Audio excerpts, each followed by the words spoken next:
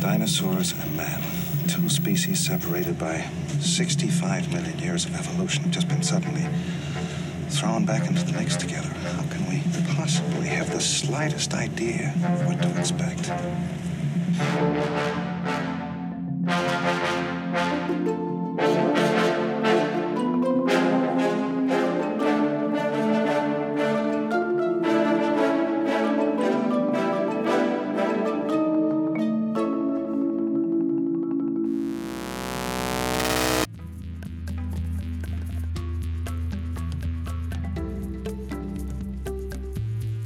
Hello, and welcome back to the NeoJurassic podcast. I'm your host, Bri, and I'm so pleased you've decided to have a listen to today's episode. Seriously, thank y'all for tuning in. Before I introduce our guest, I feel a certain obligation to share some of my thoughts on Season 3 of Camp Cretaceous. If you've been listening to the show, you've no doubt heard me rapturously praising the team responsible for the show. I love it.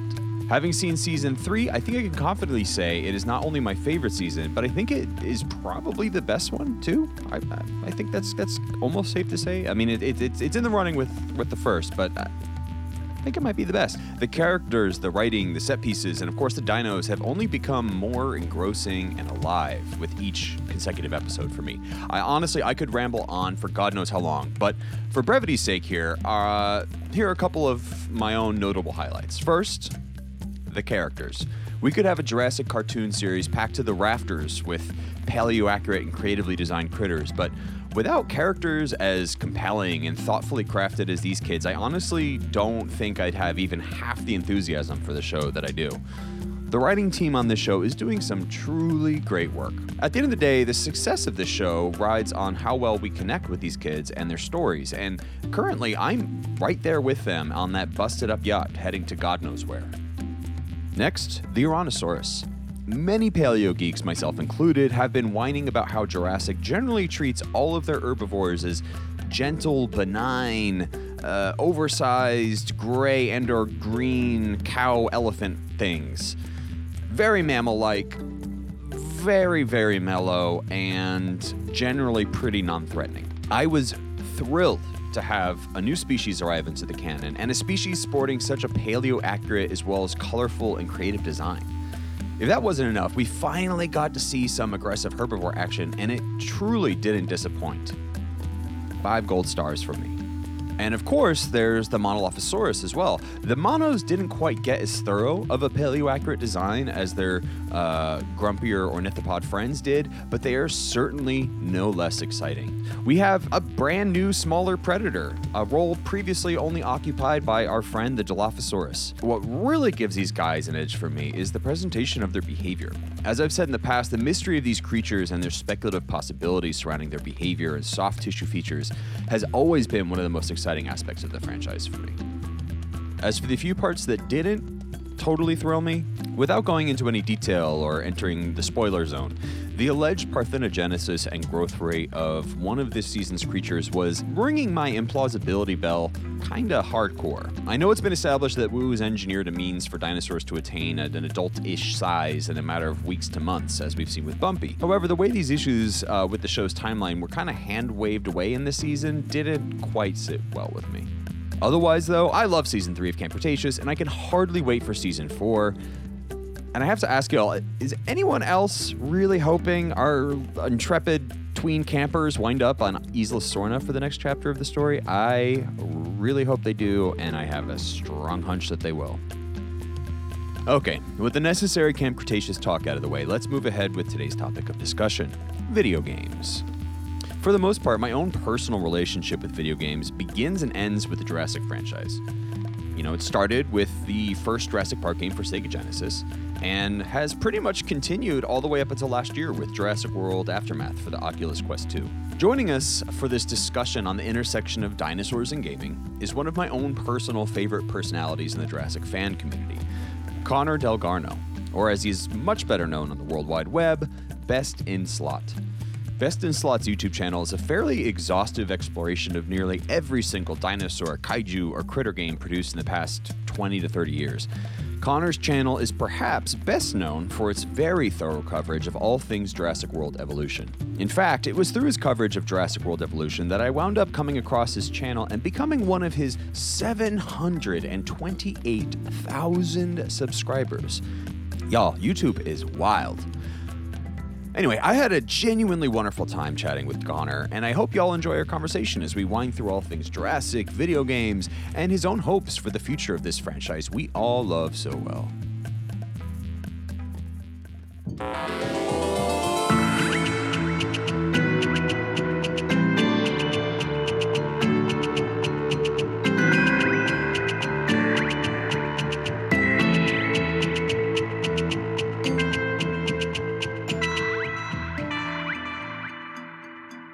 Connor, thank you so much for taking time out of your schedule to participate in this silly little podcast of mine. I really appreciate it. No, happy to be here. I've always kind of wanted to do a podcast, and it's the first one I've done. So this is the first one? It is, yeah. Oh my God, I am so honored. You have no idea. Do you listen to any podcast yourself? I don't. I've got to say, I don't think I've ever listened to a podcast in literally my entire life. I always loved the idea. I wanted to listen. I actually gave one of yours a go before this video. I gave yours a go. There's all these like true crime ones I've always wanted to listen to and everything, but because I work from home and I so rarely at the moment, especially in the pandemic, I'm not traveling or anything. I just think, when am I actually going to do it? Exactly. Kind of thing. Exactly. That's been my issue primarily. So for me, I should explain to you my experience with video games more or less begins and ends with Jurassic. So like, Okay. I had a Sega when I was really young. That was like the first system I had. I had like systems. I had Sega onward. So I had Sega, Super Nintendo, 64, Xbox, et cetera. And then I stopped in like 2003 for the most part, up until Jurassic World Evolution came out in 2018. So then suddenly I was thrust back into the game world after many, many years of being completely outside of it. And that is, of course, how I stumbled upon your content so many years ago. What has your relationship been with gaming specifically? Well, this could take a while. Yeah, I mean, I was very heavily into games growing up. Starting on basically the same things as you, the Super Nintendo and the Sega Mega Drive. Many hours wasted away on Street Fighter and games like that on the and Aladdin and Lion King for some reason. Always the Disney games. Yeah. Kept on it with the PS1. Fond memories of getting horrendous nightmares from Resident Evil. I don't know if you played the first Resident Evil, but there's a scene very near the start where this zombie turns around in this like really awful looking little CGI video, and it killed me for weeks. I couldn't sleep. We had to hide the game behind the couch. I do actually remember that. I never really stopped. Went into Xbox 360, became very addicted to Mass Effect and everything like that. And then I guess at university it slowed down a little bit because I was somehow having a social life and going out and stuff like that. And I had a group of friends who we used to play, maybe we played Call of Duty or FIFA together, but generally speaking, we did other things. But by the end of, I don't know if you know about where the channel first started, but when it first started, it had nothing to do with dinosaurs at all. That wasn't the objective. Basically, I watched, do you know Yogscast? What is it? Yogscast. Nah, I don't. I don't really know what they're doing these days, but it's this big collective now of people. But it used to be just two guys who started playing games. And during my third year or so of university, I played games every now and again for fun. I wasn't super, super into it. And I started watching these two play games. And I thought, oh, that looks fun. I could do that. They had this specific playthrough. I think it was Dead Island. And I thought, yeah, I could do that. That looks enjoyable. Yeah, why not? So I started doing it myself. I had racked up a few games in the meantime, like Fallout 3, I think I put 400 hours on, Oblivion, stuff like that. Always in the hundreds. And so I just thought, yeah, okay, I'll give that a go. So I started my YouTube channel in that year, and that was 10 years ago this year. Wow. Horrifically, yeah. I've been at this for a long time now. Literally September this year is my 10-year anniversary. Well, congratulations. Yeah. It doesn't always feel that way.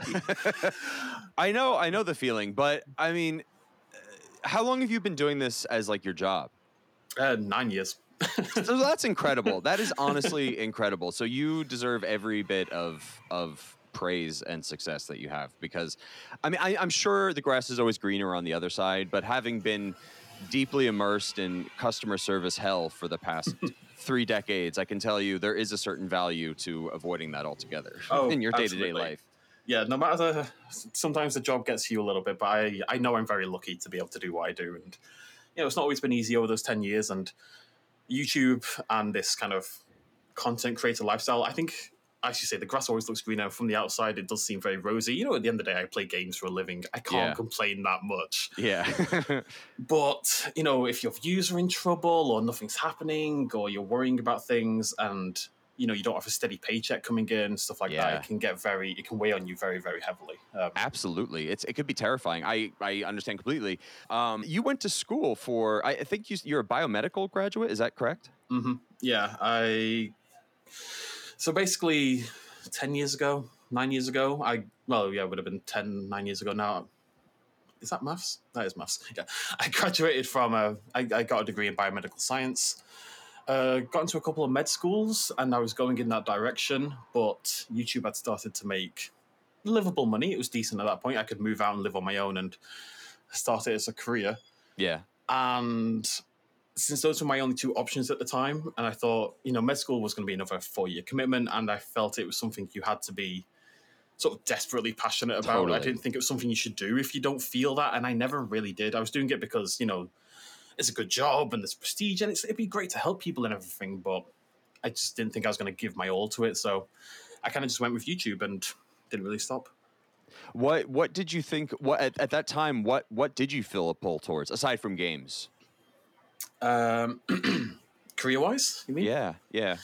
I mean, I went around a little bit. I mean, I've been to 4 different universities now. I've done several courses and tried many degrees. The idea was always for me to go into oncology. That was my long-term goal, as in studying cancer research and everything like that. At times I dabbled with paleontology. I wanted to study that, but, it's a fairly limited field to get into. Absolutely.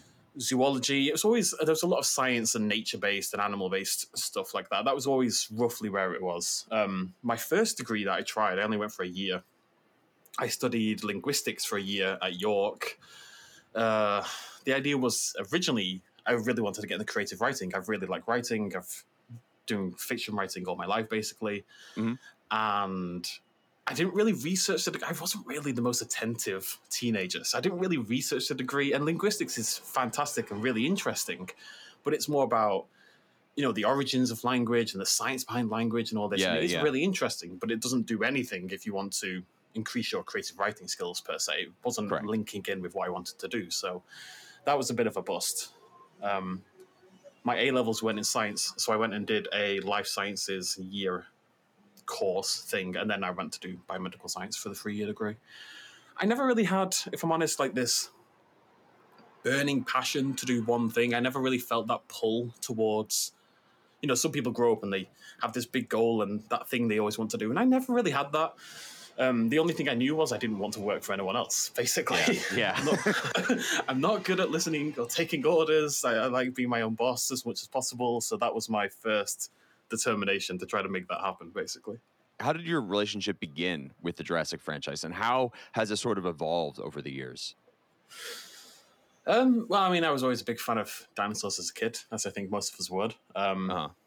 I initially think I got into it because a lot of people won't be old enough to remember these, but I think it was it National Geographic? No, it's the World Wildlife Federation, I think. They had these booklets, these big binders you could collect. And you can collect these little cards. Yeah, you filled them up with these cards of all these different animals and stuff like that. And there's a dinosaur version. Things. Yes, exactly. There's nothing like it. It's the best, with like little icons to indicate like the environment or the food reference or like all those things, and like a little brief summary as to like what sets this animal apart and some of its phylogenetics and stuff. Oh, I love it. Exactly. And that for me really got me into animals and science and dinosaurs in the first place. Because by the end, this binder was just stacked with hundreds and hundreds of really interesting species. Yeah. How could you not fall in love with it? Weirdly enough, it wasn't the original Jurassic Park. I don't actually have many memories of watching the original Jurassic Park. It's the Lost World Jurassic Park, which over here in the UK, there's a channel, ITV3, I think it was usually on, and they just, for some reason, Lost World Jurassic Park all the time. It was just on, specifically the Lost World. It was constantly on. So I had like all these nostalgic memories of being over at my dad's house on the weekends, and we would watch Lost World Jurassic Park, and I must have watched it hundreds of times by this point. So it really got into me. And then I got when I got the original Xbox, on the Sega Mega Drive, there was the Jurassic Park game as well, Rampage Edition, where you played like a little Alan Grant or a little Velociraptor, and had brutally difficult to try to survive that. And it kind of just kept going. It did mainly go through the games for a long time, because of course we didn't really have much in the way of films. So there's the Sega games on the PS1. There's the Lost World game, which is one of my favorite games of all time. Jurassic Park Operation Genesis was the big one. And that was actually the game on the channel as well that really started the kind of shift over to dinosaur content, I would say. Yeah. JPOG. That was really it. Just grew for the games, And it's funny that like it started with Operation Genesis, because you were then perfectly primed to embrace the world of Jurassic World Evolution, I feel. Well, unfortunately, that came with two ways. On the one hand, it's great. Yes, we're all part of this dinosaur park building community. You know, people were still making mods for the game until it's died down a little bit now because evolution modding has taken off. But until last year, this game had been supported for 19 years or something with this amazing modding community. And that's fantastic. But on the other hand, it also meant waiting for 17 years for us to finally get a new game in the franchise. We were neglected for a very, very long time. Very long game. Very, very long time. Well, okay, so I have two questions here related to this. One, what have been your top 5 favorite dinosaur games? They don't have to be in descending order or ascending order, any particular order. But what would you say the top 5 are? Okay. Jurassic Park Operation Genesis.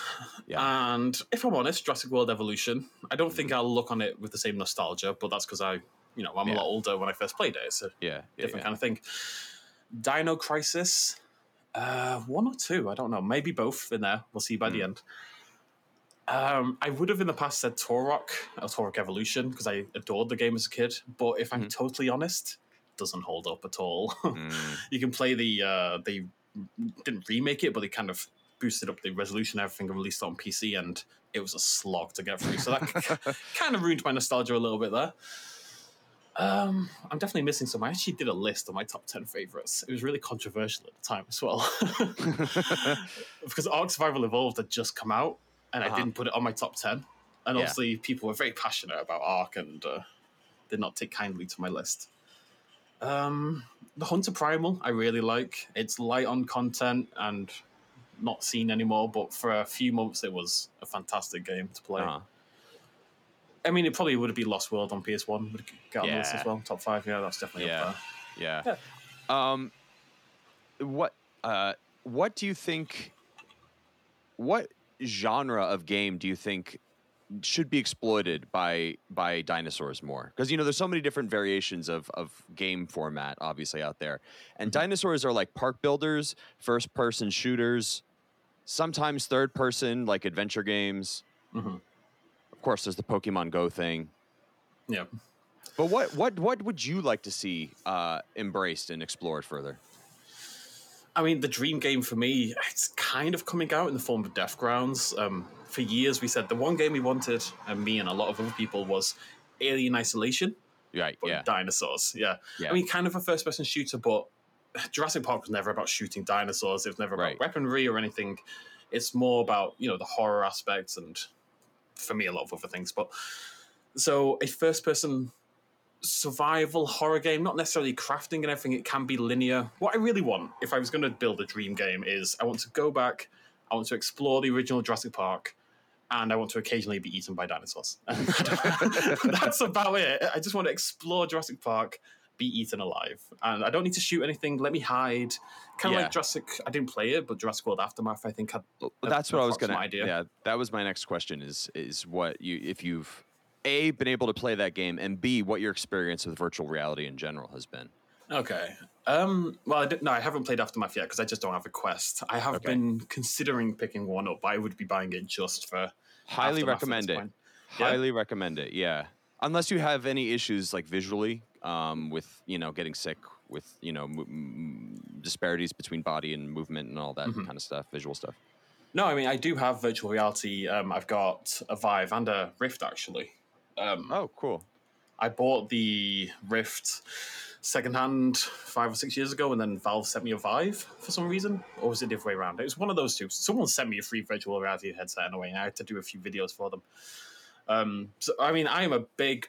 I don't do it on the channel because I think my setup for it is horrendous. But I'm a big advocate for virtual reality. I think it is not a gimmick. I do think it's the future of gaming once it's a little bit more cheaper and it's easy to put into homes, requires less space, and thankfully they're getting rid of the wires because the original virtual reality headsets, you looked like some weird mecha demon with all these wires stranding out the back of your head. Yeah. Once issues like that get sort of slowed down a little bit, and maybe if it gets even more communal and sort of social, I don't know. I think it's brilliant, and even you play these sort of cheap little indie games with horrendous graphics, but in virtual reality, it's so much more impactful. You feel everything. It's crazy. It's really true. I love virtual reality. Always have. I think one of my favorite Jurassic experiences of all time was the. I don't know if you've had the pleasure of experiencing this, but this wonderful VR studio called Felix and Paul did this short like VR film that was just a Apatosaurus, a Jurassic World Apatosaurus, like rising up in like a clearing and like picking up some leaves near you and then going back to sleep.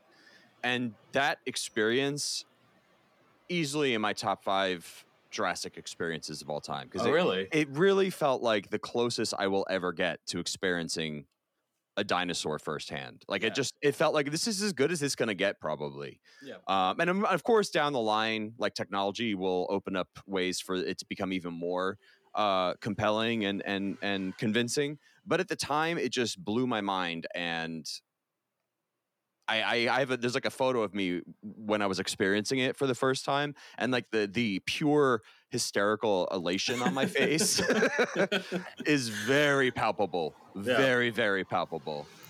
I love that. That's exactly how you watch Jurassic Park and they see the Brachiosaurus for the first time, and it's that kind of we're never going to quite get that. But I agree, virtual reality is the closest we'll ever get, and the more we can push it, the better it's going to be. Oh, I'm so excited. And Jurassic World Aftermath, I really enjoy. I purchased it at the end of November, beginning of December. I have not yet completed the first part of the game. I have a very low threshold for scary things. And the game is pretty traumatic in that you're constantly cowering under desks from snarling velociraptors and like scampering and like getting attacked by them. And it's a lot for me to deal with, but it is very, very, very good. It's very well done. And I know that once the second part comes out, I will feel compelled to finish the first part so I can then complete the second. Right. But it is very frightening to me. I'm a major wuss. I'm not too ashamed to admit. I'm right there with you. Believe me, I'm really, really bad with the horror games. Absolutely everything gets me. Horror films. Oh my God. My favorite genre. I will consume horror films all day long. Yeah. But put me in a video game and instantly I'm an absolute mess. Absolutely. And VR is like a whole nother level. So much worse, yeah. Because you're just so vulnerable. Because you're just like, on some level that you have this thing tied around your body and you can't actually see what's happening around you. And then the other, you're just being confronted with terrifying stimulus on all angles. It's really, really something else. Yeah, that immersion factor is just impossible to get from anything else. And if you haven't experienced VR, I think it's a hard thing to feel unless you've had it yourself. Because it really does feel... I always equate it like, if you think back to, say, when Wolfenstein 3D first came out, or these games that were these big generational leaps, virtual reality might take a little bit more time to enter the mainstream, but it feels that level to me. I really do think it's that sort of fundamental to the future of games. And it's for that reason. It amplifies everything you do. Horror, action, whatever. It just makes it feel so much more intense and real and immersive. Absolutely. And honestly, I think one of the more interesting aspects of the pandemic, at least from like a technology and culture standpoint, is the success of Oculus Quest 2. Like, I mean, the sales of it have just been insane, and it's expanded the range of VR users so tremendously. And the accessibility of that, I think this is really going to really solidify VR as the future of gaming. I think that this moment really did it. I don't think it's like clear yet. It hasn't manifest yet, but I think looking in retrospect, it'll be clear that this was the moment that the shift occurred. Yeah. Yeah, you can see it happening as well. You see Valve releasing, Half-Life Alyx on the first Half-Life game people have been begging for decades, and it's a pure VR only game. That shows people are serious about it. Yeah. Dinosaurs in general, I feel like, have been experiencing a bit more popularity since Jurassic World was brought back. I think there's like a lot of random toys and a lot of random video games being churned out with dinosaur-ish looking things in them. But why do you think? I think there's a tremendous lack in dinosaur games, considering how incredibly cool they are and could be. Why do you think we don't have more dinosaur games? And why do you think we don't have more really good dinosaur games? Ooh. I mean, I would say it's kind of a double-edged sword. I think Jurassic World as a franchise so strongly dominates the dinosaur landscape that it's quite hard for other properties to kind of wiggle their way in a way. And I think that scares a lot of people off. Like, other bigger studios don't tend to go for it because there's not, when you think about Jurassic World Evolution, would that game have existed if Jurassic World had come out? Even if you ignore the tie-ins, not really. But Frontier could use it because the franchise gives you such a big step forward into the community that you would otherwise have. We've had a few indie games that came out in the last few years. There's a game, I'm going to forget the name, Oakwood, which probably haven't played because it's a horror game. But it's a little indie dinosaur horror game, which is surprisingly good. And we always get little things like that. But I think part of the problem as well, why things don't hit with the community, is people just aren't making the right games. And I don't want that to be a slight on anyone. We are seeing that change. Prehistoric Kingdom is coming out, and that looks to be very successful. And there's a lot of love poured into that, and it's going to be a fantastic dinosaur game.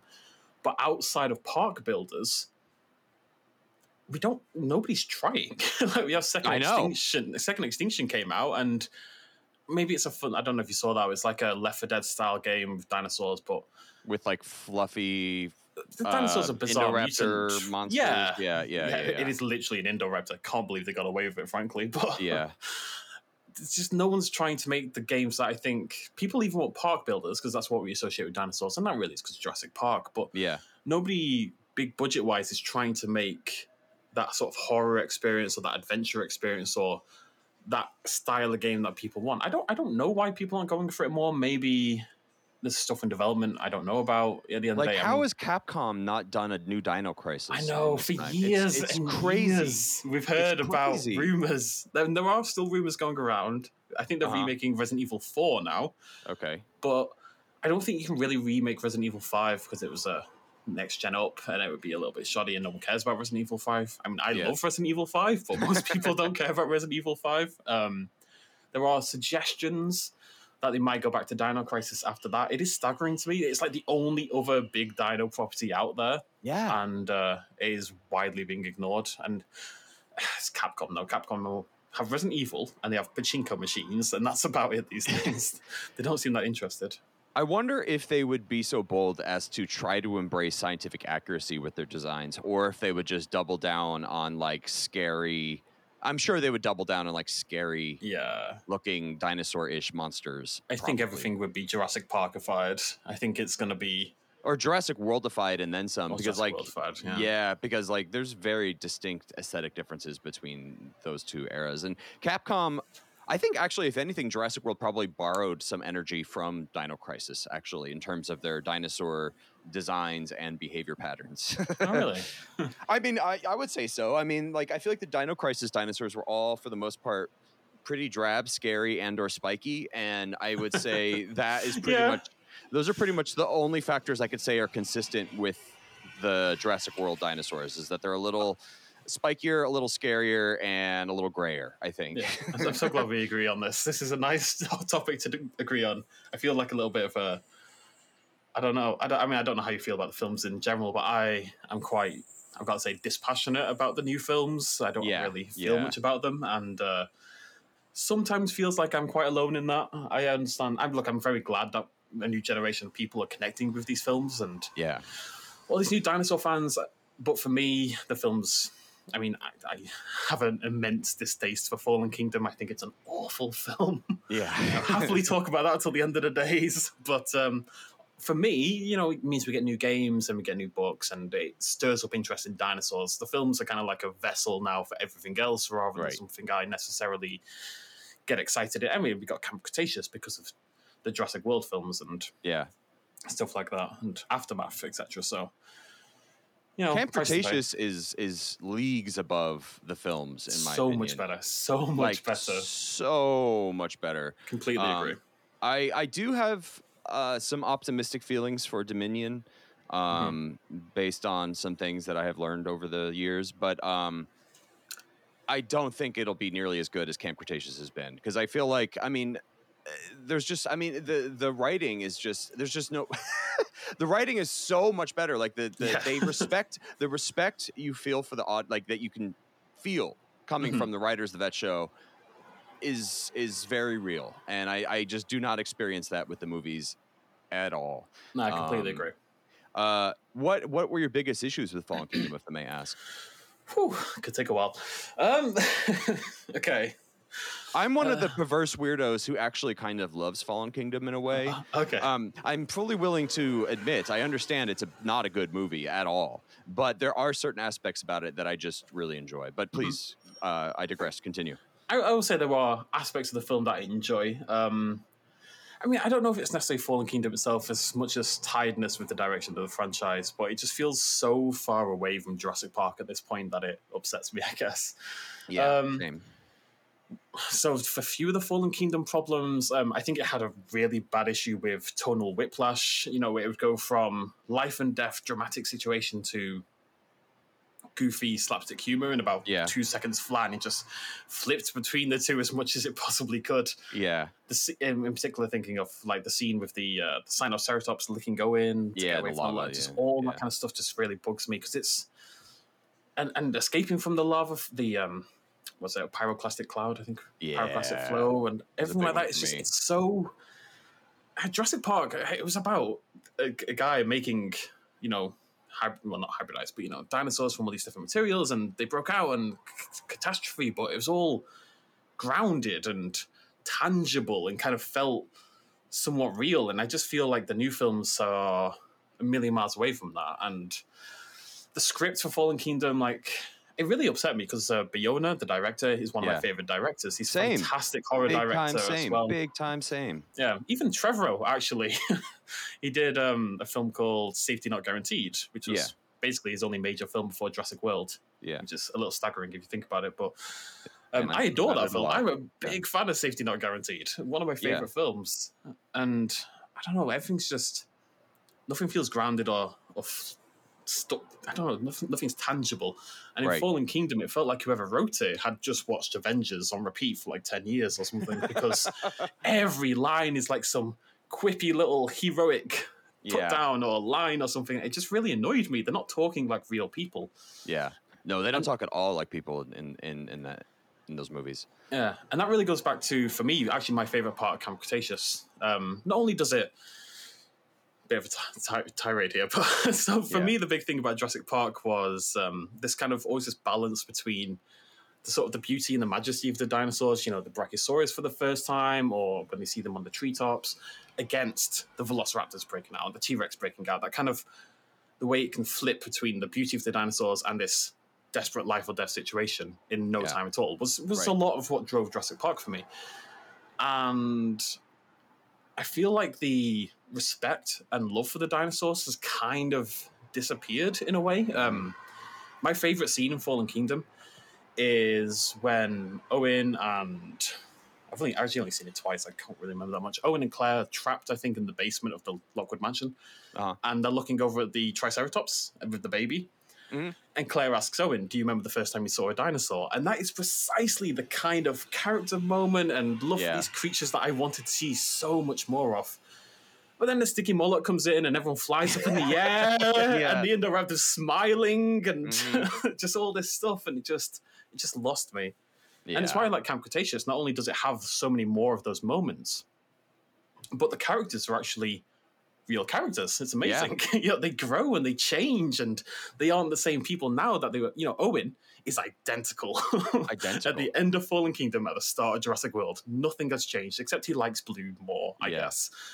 There's really no other difference. And any changes that occurred with Claire are almost like incomprehensible. Claire's got the best development, and hers is still, it just doesn't make that much sense to me. I don't think it feels like they were all kind of written around like a certain plot idea. Yes, it's plot-driven development rather than character-driven development, which really annoys me as a film fan. Really, it's actually one of my more annoying quirks. For example, I always come back to that. People say the Apatosaurus scene is so beautiful in Jurassic World, and I can see why people are sad about it. But to me, it felt like, okay, we need Claire to now be sad about the dinosaurs. Yeah. He's a dead dinosaur. It wasn't natural character growth. It was, she sees a dead dinosaur or dying dinosaur. Now she loves dinosaurs. Character development done. Let's move on. Moving on. Yeah. we can do 2 now. We're good. Yeah, it's been a real bummer for me, for sure. But again, like the surge in interest in dinosaurs and the franchise in general, like during this whole lockdown period, I live in like a tiny shoebox sized apartment in like East Hollywood, Los Angeles, and there's like nothing open or anything to do around me for like months now. Except they opened a new Target, which is like a big department store here in the States. And I just walk over there and I go to the toy aisle, and every single time I go to the toy aisle, there's like a little Latinx kid like freaking out over the dinosaurs in the toy aisle. And like, it's just my favorite thing in the world is just to observe these kids just like freaking out over dinosaurs with just like unbridled joy and enthusiasm and excitement. And like, it just makes me feel so much better about, well, of course, the Jurassic franchise, but the world in general. Just to know that that's happening makes me feel at ease, I think. Yeah. And the games like Jurassic World Evolution. I mean, I spent so much time in Jurassic World Evolution and had such a wonderful, wonderful time creating all these worlds and stuff. All this side material almost makes up for the shortcomings, in my opinion. No, absolutely. And as I say, like, no matter how much I don't really feel for the film, I still, at the end of the day, I'll still be there on day one for Dominion, I'm sure. But as much as I'm not super enamored with the films, I do love that it's getting a new generation into dinosaurs so much, as you say. And, maybe they'll be doing this like us in 30 years' time and talking about their love for Jurassic World and getting them into the franchise. But, no, it's great. At the end of the day, it doesn't really matter where people come from. And even if I don't like the material, at the end of the day, I don't think that matters that much. They are... It's hard to disassociate the nostalgia from the original Jurassic Park. I think if we're trying to be objective, you can say the original Jurassic Park at least is a much better made film, but it doesn't really matter. They're there for a new generation. Maybe they're not made for me anymore, and that's a little sad. But as long as other people are getting inspired by the franchise and into it, and I do have other materials to enjoy. I just had a look at my Steam there. I have 487 hours in Jurassic World Evolution, so I can't complain too much. Yeah. I do think, though, to be fair, I don't think it's like all or nothing. I think that we can ask more and satisfy a number of demands successfully rather than just sacrificing, one for 50, personally. That's true. So speaking of Jurassic World Evolution, one of the things that interested me the most about it was of course, the mods that were being produced from the beginning to the end. And then also just for me, I watch a lot of YouTube people, and I'm always fascinated by perceiving what psychology is happening as they're doing whatever it is they're doing. And so I remember when Frontier was pretty adamant about their stance on modding. And so much modding content was being produced, but you were not covering it for quite some time until you did. I'm curious just like what that experience for you was like as a content creator and as someone who's probably very excited about these mods and wanting to talk and share about them, but feeling like I don't know, what was going through what was that like for you? It was incredibly frustrating. I had many conversations with a community manager over at Frontier who is no longer there, but she was fantastic and had a really open dialogue with me. It was annoying. I mean, the modding scene, it had existed for a while, but people were kind of having to break the game to make things happen. It wasn't like it is now, where it's much more open and everyone can get involved. People were doing some pretty crazy stuff, but it was in the very sort of burgeoning stages. I pushed really hard to get us.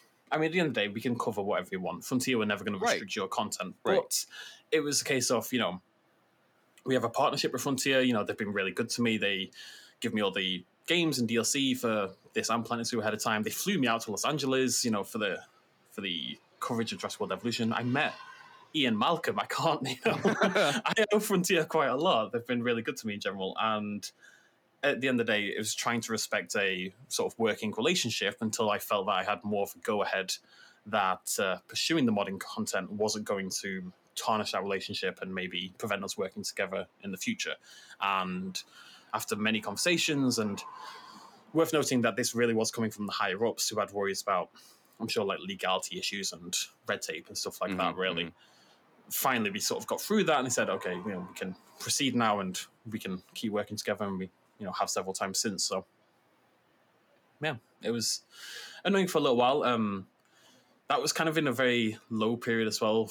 Nothing really was going on. There's no films coming out. There's no content for Jurassic World Evolution, and sometimes I'll hit a lull in all of the content that I cover, and it can be quite difficult to pay the rent, for example. So I was really pushing for the modding for selfish reasons as well, because I knew it would be good for the longevity of the content on the channel. So, of course. Yeah, just kind of kept going, and we got there eventually. What do you have? I rarely do these like top 3, top 5 things, but for you, for some reason, it just seems to be happening.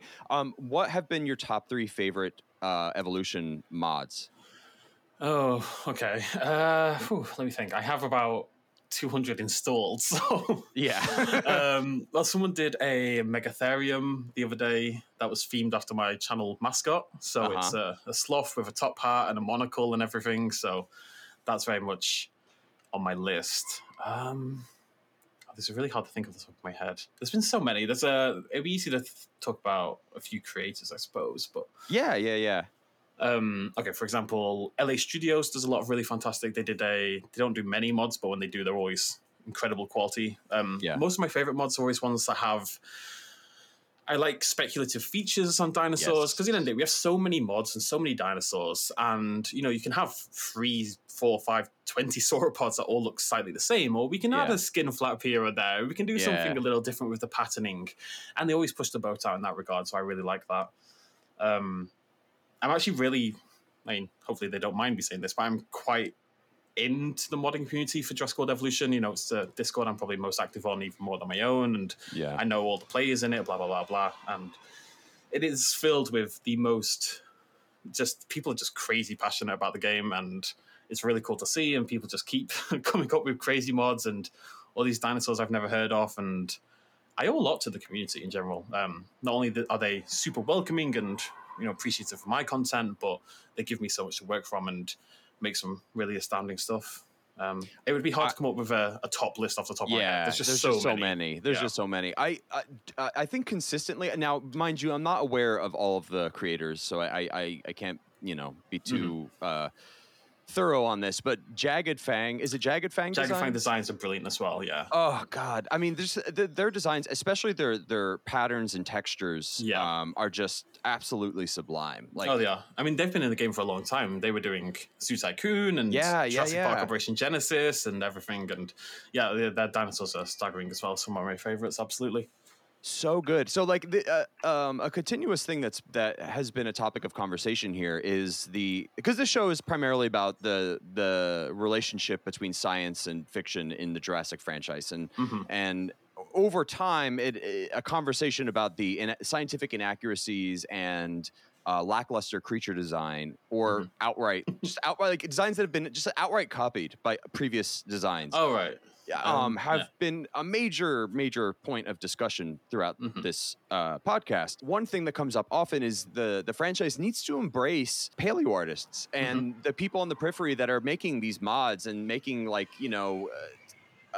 beautiful stylized dinosaurs that could still fit within the Jurassic franchise, but actually are pushing the boundary in these like plausible but very creative and engaging ways. I think that that's what they need to do. They need to embrace these other people on the periphery far more than they have been, because there's just so much more exciting stuff happening elsewhere. And I just don't know if they'll ever do that. I really don't know, but I hope they do. No, I completely agree. One of the more annoying sentiments I see pop up all the time on Twitter and stuff is, well, Jurassic Park dinosaurs aren't meant to be realistic, etc., etc. I was thinking, but when the original film came out, they were perfectly realistic. Yeah. They try. I mean, okay, yes, things like Dilophosaurus and the spitting or the sizes of some of the dinosaurs, etc. Yeah, they took some, what's the word? Liberties. Took some liberties, that's the word. Yeah, Thank you. yeah. They took plenty of liberties, so you have to make a film at the end of the day. But generally speaking, the dinosaurs were at least somewhat realistic for the time. Yeah. And it's only looking back now we can say, yeah, okay, well, none of them look anything like that, basically. Yeah. And I think, especially because, as we've already said, Jurassic World is inspiring this whole new wave of people interested in dinosaurs, all these kids interested in dinosaurs, and future paleontologists and paleo artists and modders and everything, that I think the Jurassic franchise has a little bit of an obligation to ramp up its accuracy and ramp up that some scientific merit. And I mean, why not be a little educational? Why not? No. I don't see any reason why not. And I think they've got this panic that people will resist these dinosaurs for some reason, but I just don't think it's the case. Now, obviously, I'm not going to go into spoiler territory here. There are signs in Dominion that certain dinosaurs may be pushing that boat a little bit more, but I have to wait and see how that comes to fruition, I guess. Indeed.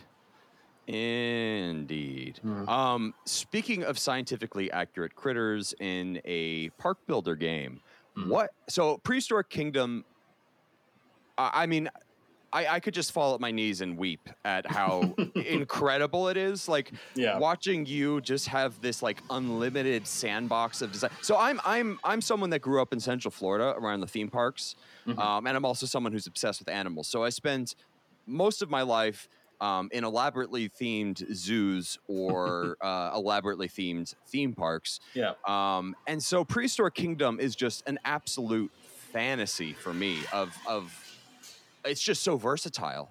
And the designs are just incredible. If you can, just tell me about your... here's the other thing. Again, I not a big gamer, so I do not have a PC. I have a Mac. I haven't had a PC in like 20-something years. I don't think I'll ever have access to Prehistoric Kingdom. Right. And it kills me a little bit. But what has your experience been with Prehistoric Kingdom? What are your thoughts on it? What do you see happening with it? I mean, I've been following Prehistoric Kingdom. I played it. I think I mentioned this on my Twitter at one point. I linked my original video. I first covered the game 6 years ago, something like that. I did a video on the very first gameplay they ever did. Obviously, a lot has changed since that. I've been involved, not involved, but a part of the communities, etc., for a lot of dinosaur games at this point in time. Many, and a lot of them fall at the first hurdle. A lot of them don't turn out the way you want them to. Prehistoric Kingdom would be the game I am more confident about than any other game in the history of my channel. Wow. I know all the devs, and they're all fantastic people, really friendly, but really knowledgeable and really hard workers. And just, the core concept is perfect. It's everything I want in a park builder. I mean, I love Jurassic World Evolution, and that's not going to change, but the slightly stifled creativity does limit its sort of long-term appeal. That's really the main problem. Fusing that increased creativity, like Planet Zoo levels creativity, which Frontier did nail on Planet Zoo. Yeah. But that level of creativity with those hyper-accurate dinosaurs, some of them are a little speculative. If you've seen the Pachyrhinosaurus, for example. It's super fluffy, but I appreciate that. It's always But they have another optional version that's not super fluffy. Correct? Yeah, it's always an optional thing. If you want to push the boat out a little bit. And that's great. Why not push the boat out a little bit every now and again? I can't hype up the game enough. I'm incredibly excited for it, and it's still alpha at this point in time, so there's limitations and there's bugs and there's not too much content, but you look at what they've got planned and the support team behind them, and it will be the best dinosaur game ever made. I think it'll easily sit at the top of my list given a couple of years, I would say. Yeah, it certainly seems like it would be hard to imagine it's not. What is the timetable for that? Do you know?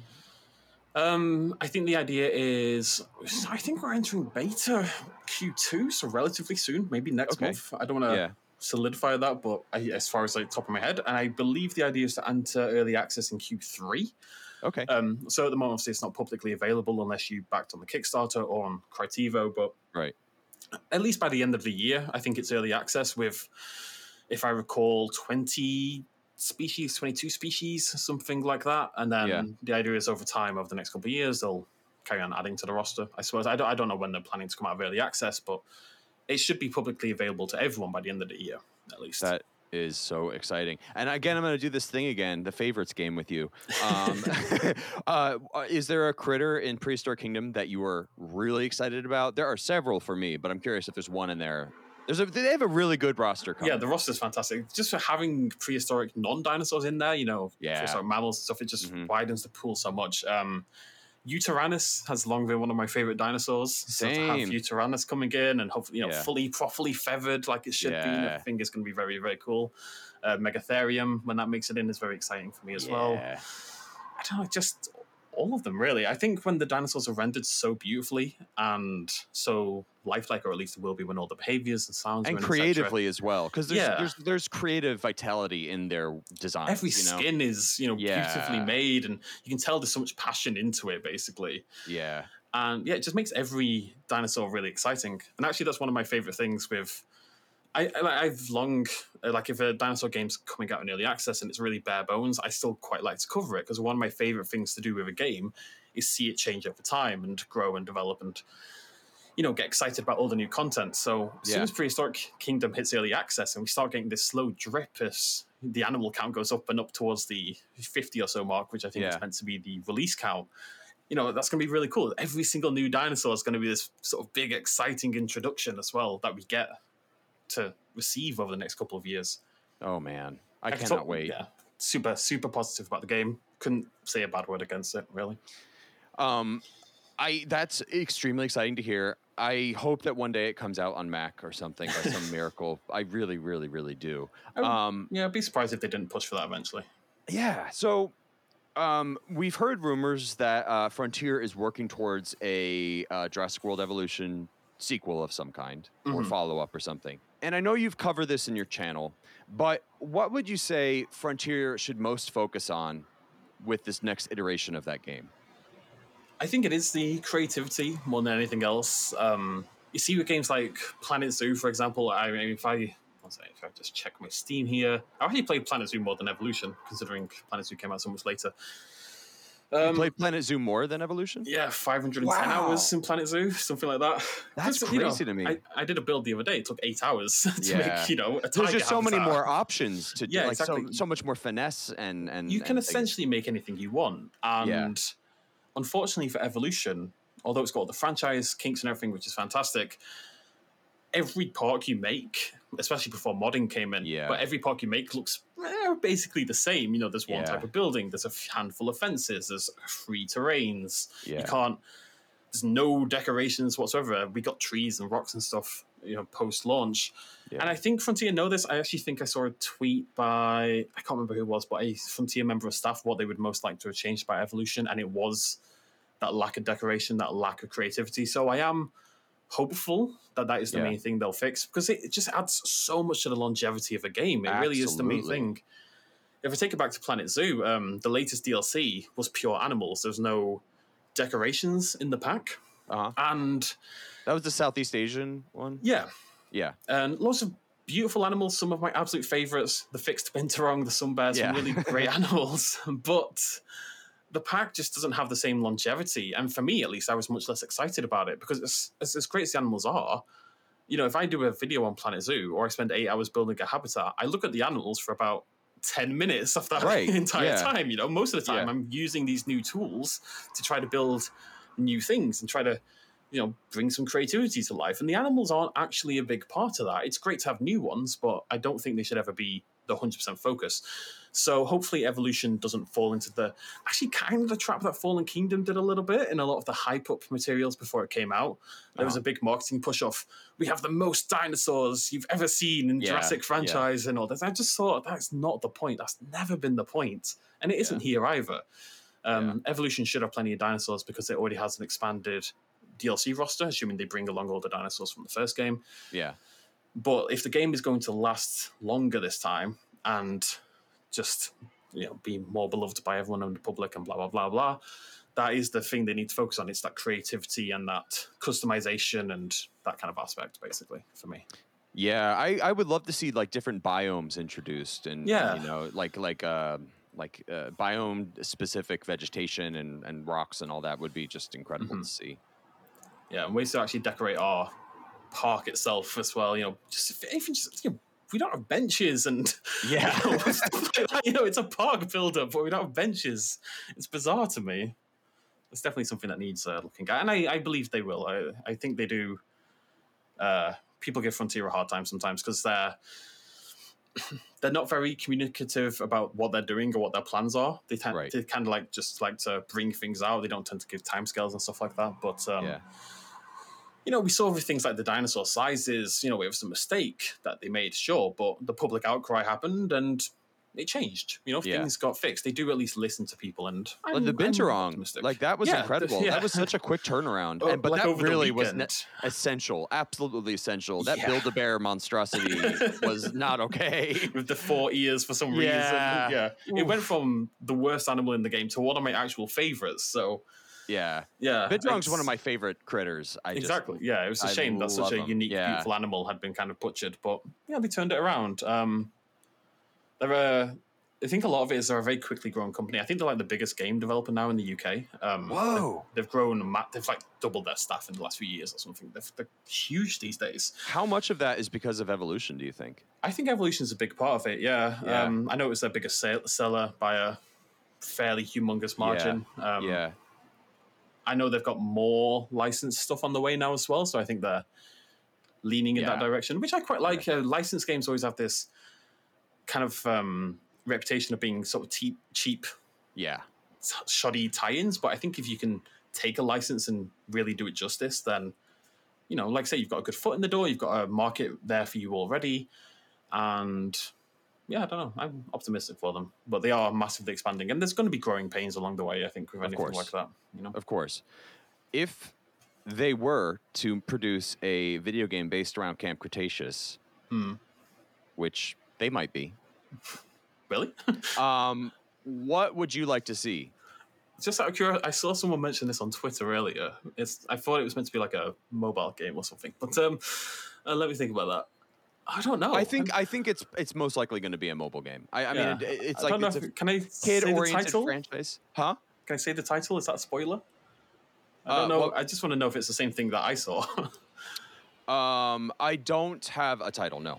Oh, I saw something called like Stomp and Smash or something like that, which I saw earlier today. Yeah, but that wasn't Camp Cretaceous specific. Oh, was okay. It? I have not heard anything about Camp Cretaceous game. This is actually news to me. So yeah. Oh, interesting. There is. I mean, it's Jurassic, and things are like changing every 3 seconds. Yeah, true. But there is apparently a game in development for Camp Cretaceous. Okay, well that makes sense. I mean, it's hugely popular and everything. Yeah, that's cool. I would worry that it's going to be a park builder because that seems to be the go-to, really, especially for mobile games. And we've seen the popularity of Jurassic World the game and everything like that. And Jurassic World the game is obviously getting on a little bit now, so it wouldn't necessarily surprise me if they're looking to move on to a new generation. I don't know how it would be super unpopular, but you know what I think would suit it more than anything else is like a retro 2D point-and-click adventure game. Like Broken Sword and stuff like that. Yeah. I can see that working really well. Yeah, so that's talk to you more often. Yeah. That's new information. I didn't know any of this. I got a lot. Got the scoops, man. Yeah. All right, now that'd be cool. Yeah, same kind of vibe, I suppose. I think it really suits that format really well.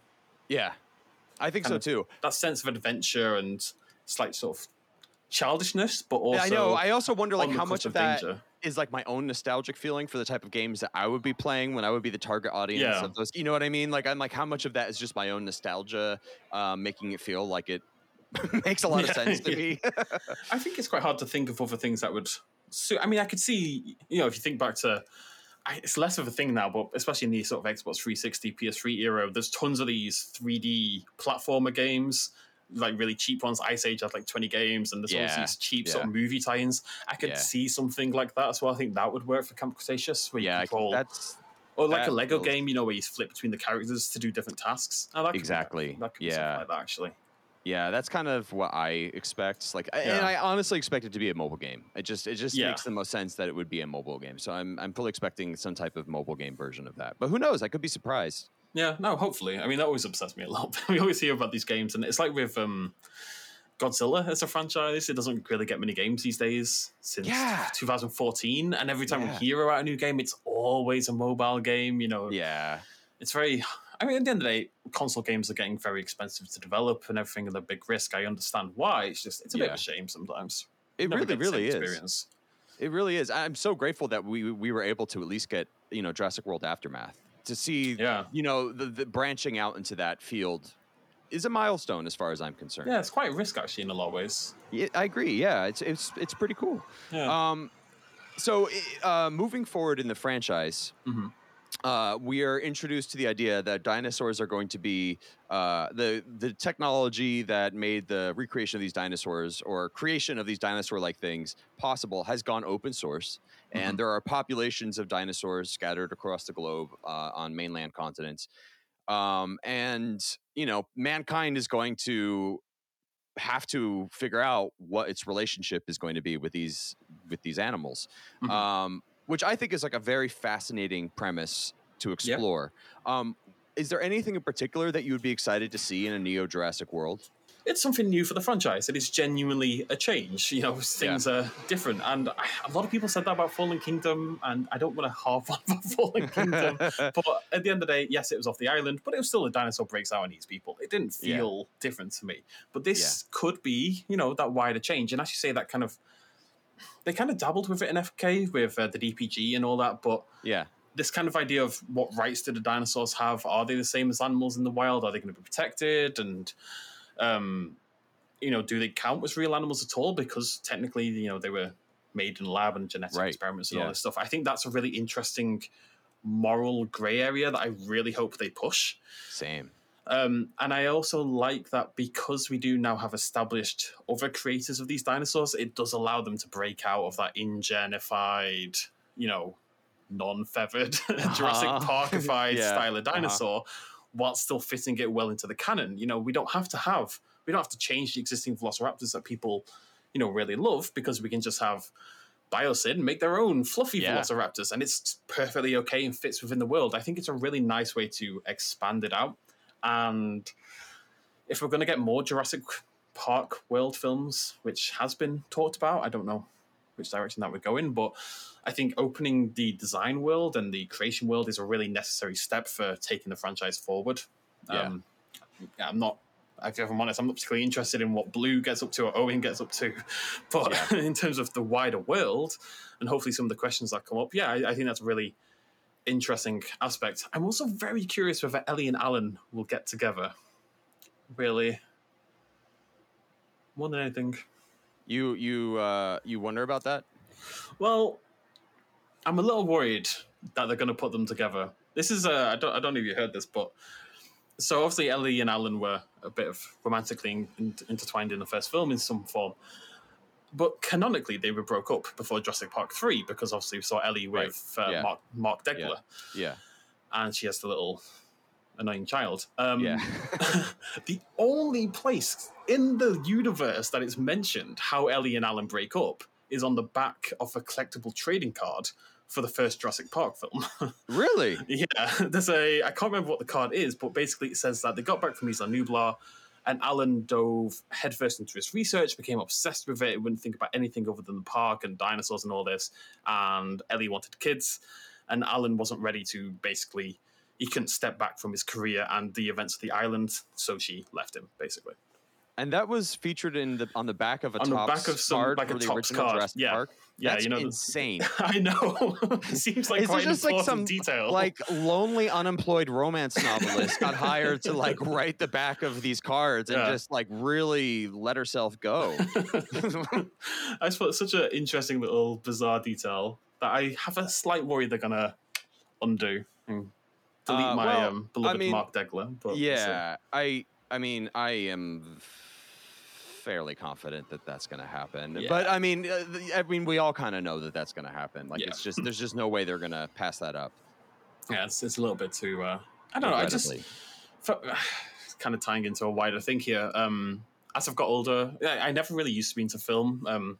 It's funny. I think if I'd watched Fallen Kingdom 12 years ago or something, I probably would have loved it. I don't think I'd have any issues. But over the last, say, 5 years, I'm going to little shout out for a Reddit here. There's a subreddit, a very tiny one, called 365 Movies. And the idea is that you watch 365 films in a year for people who have nothing but free time, basically. Yeah. And every year I try this challenge. I never make it. I get like halfway at best. Yeah. But I like trying the challenge. And as soon as I started doing that a few years ago, I started watching lots of films that I wouldn't necessarily watch. Because at the end of the day, when you're watching that many, you kind of have to. You have to expand your boundaries. And I just started getting really into film and noticing all these aspects of films and just getting into sort of the artistry behind films rather than just enjoying them as sort of entertainment fluff pieces. And along with that came this love of films that want to take a little bit of risk or do things a little bit out of the box or push boundaries in new and unexpected ways. So when I watch Jurassic World now, I've got this constant fear that all these, we think, they'll put Ellie and Ellie together, which I don't truly that much care about, but I think it would be interesting to look at it as a real relationship and say, they didn't get together because they didn't make sense as a couple. Let's not screw with that. Yeah. Let's make it a real world couple. Let's do something a little unexpected. Same with Claire and Owen. They broke up. Let's just keep them separated. I mean, they've already messed that up, but still, the first time, keep them separated. They don't work as a couple. We've established that. Let's just move on. They don't need to get together. Yeah, that was one of the weirdest things, the way they had them get together, which made no sense to begin with, and then break up in time for the second movie to then get together again in a way that also makes no sense. That is such a damning indictment of the character development that you can't have any, so you have to hit the reset button so they can go through the exact same plot line again, basically. Awful. Truly dreadful. Yeah. I share some of those concerns too, and I feel that they are inevitable and somewhat par for the course for what the Jurassic World brand has been so far. I mean, the fan service, or what they think is fan service, like recreating scenes or like cheeky nods to scenes constantly in these movies. On one hand, it's extremely, extremely irritating to me and takes me out of the movie.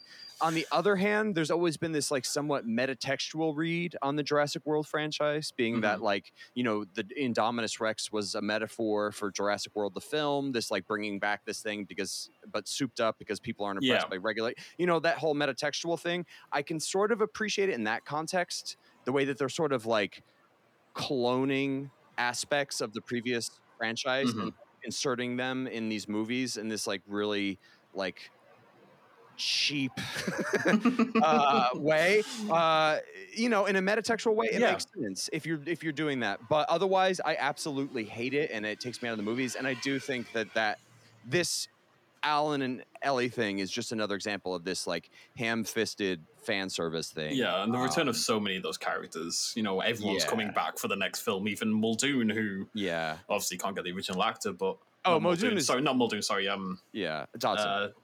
Dodson. Yeah. I mean, Dodson makes a lot of sense. Yeah, if they're going to bring Biosyn in properly. Yeah.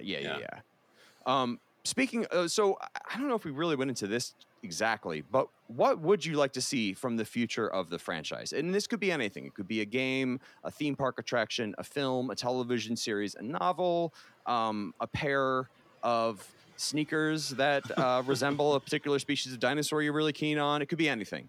Can I say all of it? Yeah. Yeah, sure. Yeah, preferably as much as possible.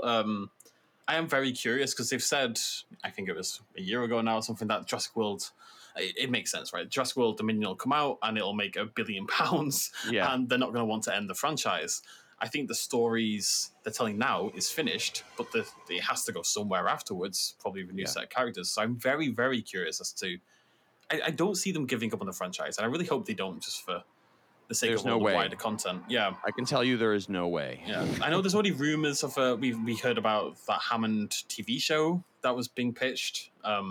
Is that at all appealing to you, really?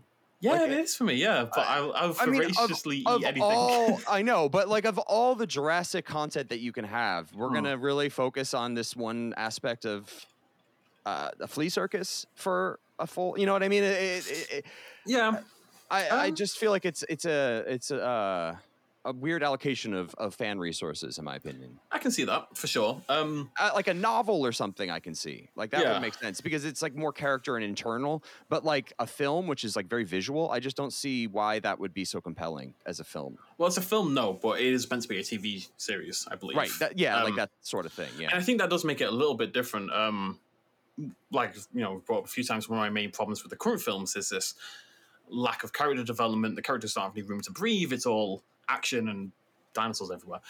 And for me, the idea of like this quite slow, probably more mature TV show, if I had to guess, focused on Hammond and building up his character and getting to know him as a character, and especially I think when we get past the flea circus and the trials of actually getting the original park set up and how all that went down, that does actually sound really interesting to me. I think I'm ready for a character focused piece.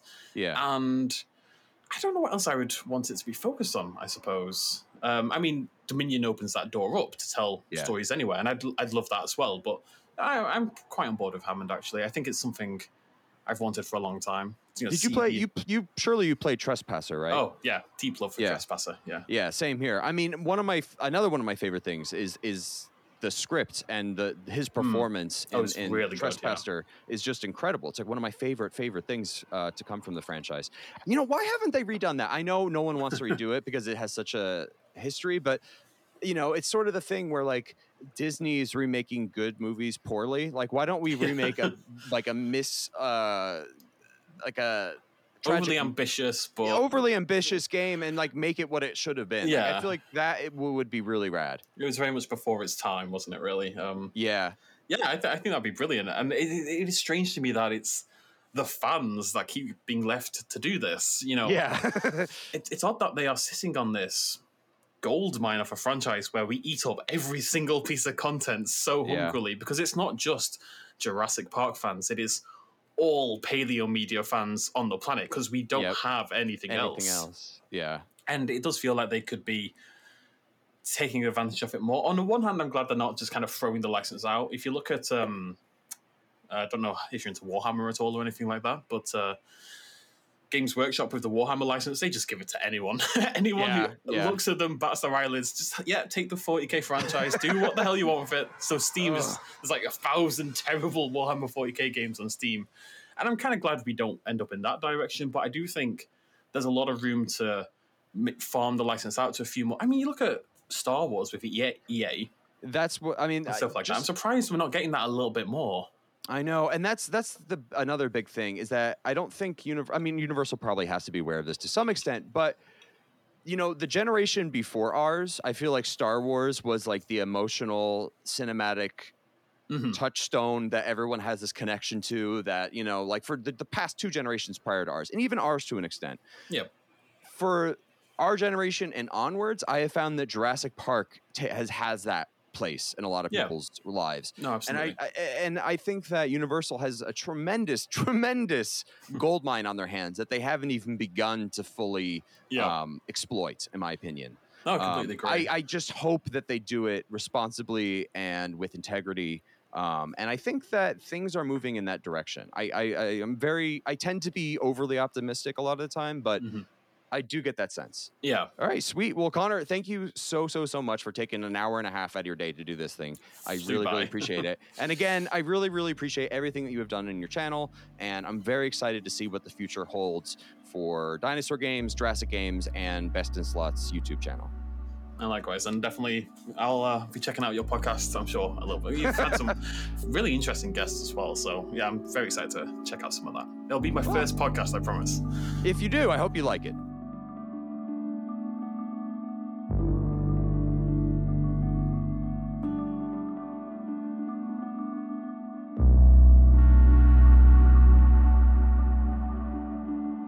If you're unfamiliar with Connor's YouTube channel, Best in Slot, you really ought to check it out. As I mentioned earlier, despite not having a souped-up gaming PC, I am literally counting down the minutes until Prehistoric Kingdom's release. While I may not experience it firsthand, I fully intend on enjoying the glory that is Prehistoric Kingdom vicariously via Best in Slot's wonderful YouTube channel. I'm really looking forward to it. I sincerely hope you've enjoyed this episode of the NeoJurassic podcast. I certainly had a wonderful time chatting with Connor, particularly after all of these years of being an enthusiastic subscriber of his. Before we conclude, I would like to apologize for the recent gap in episodes. Unfortunately, these past few weeks have been rather rough on both the personal level as well as far as producing the podcast is concerned. However, in just a matter of days, I will be heading down to Florida to experience the Velocicoaster's grand opening in Orlando. And I'm optimistic I'll have some very fun content concerning the long and winding history and future of Jurassic in the world's theme parks. Which just so happens to be one of my all-time favorite subjects if you weren't already aware. But until then,